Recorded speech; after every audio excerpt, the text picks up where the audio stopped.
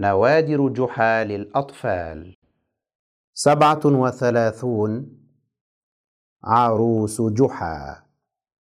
كان جحا يجلس مع أصدقائه حين كان يتحدث عن رغبته في الزواج من عروس جميلة ذات نسب وحسب ومال.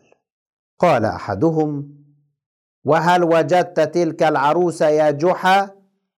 قال جحا: وكيف أجدها وفتيات تلك البلدة يضعون النقاب على وجوههن، فلا أعرف لها نسبا ولا شكلا. قال آخر: لا بد أن نساعدك يا جحا في الوصول إلى العروس المنشودة. قال جحا: بشرط أن تنطبق عليها المواصفات المطلوبة.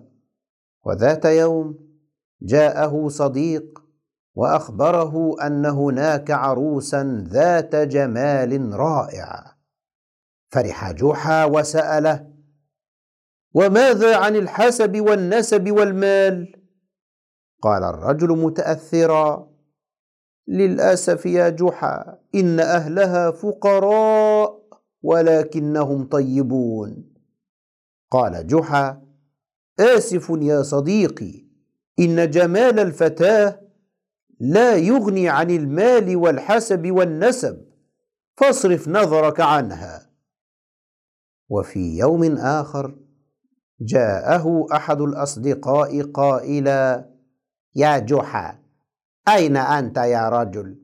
لقد بحثت عنك في طول البلاد وعرضها. قال جحا: لا بد أن هناك أمرا هاما.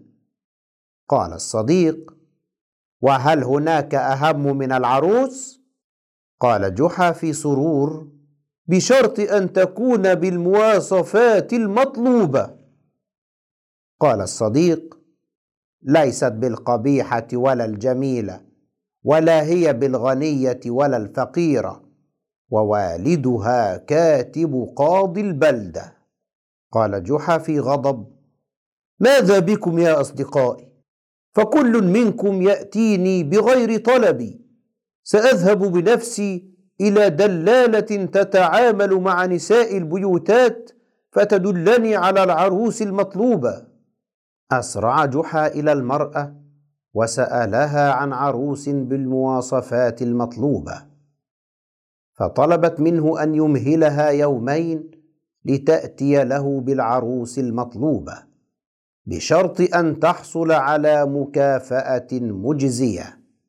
وبعد يومين جاء جحا إلى المرأة فاستقبلته بالترحاب وأخبرته أن لديها ما يتمناه.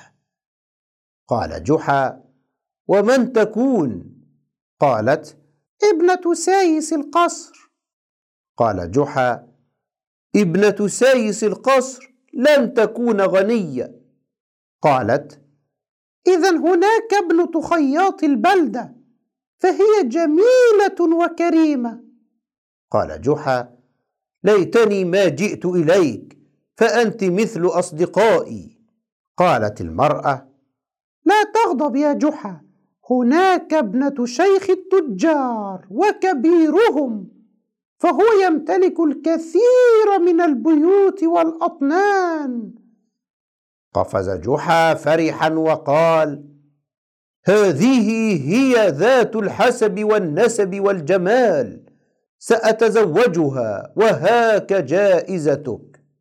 وفي اليوم التالي ذهب جحا ومعه بعض أصدقائه إلى شيخ التجار يطلب منه الزواج من ابنته، فرحب شيخ التجار في سرور بالغ، وتم الزواج حسب العادات المتبعة في ذلك الوقت باتفاق أسرتي العروسين دون أن يرى العريس عروسه.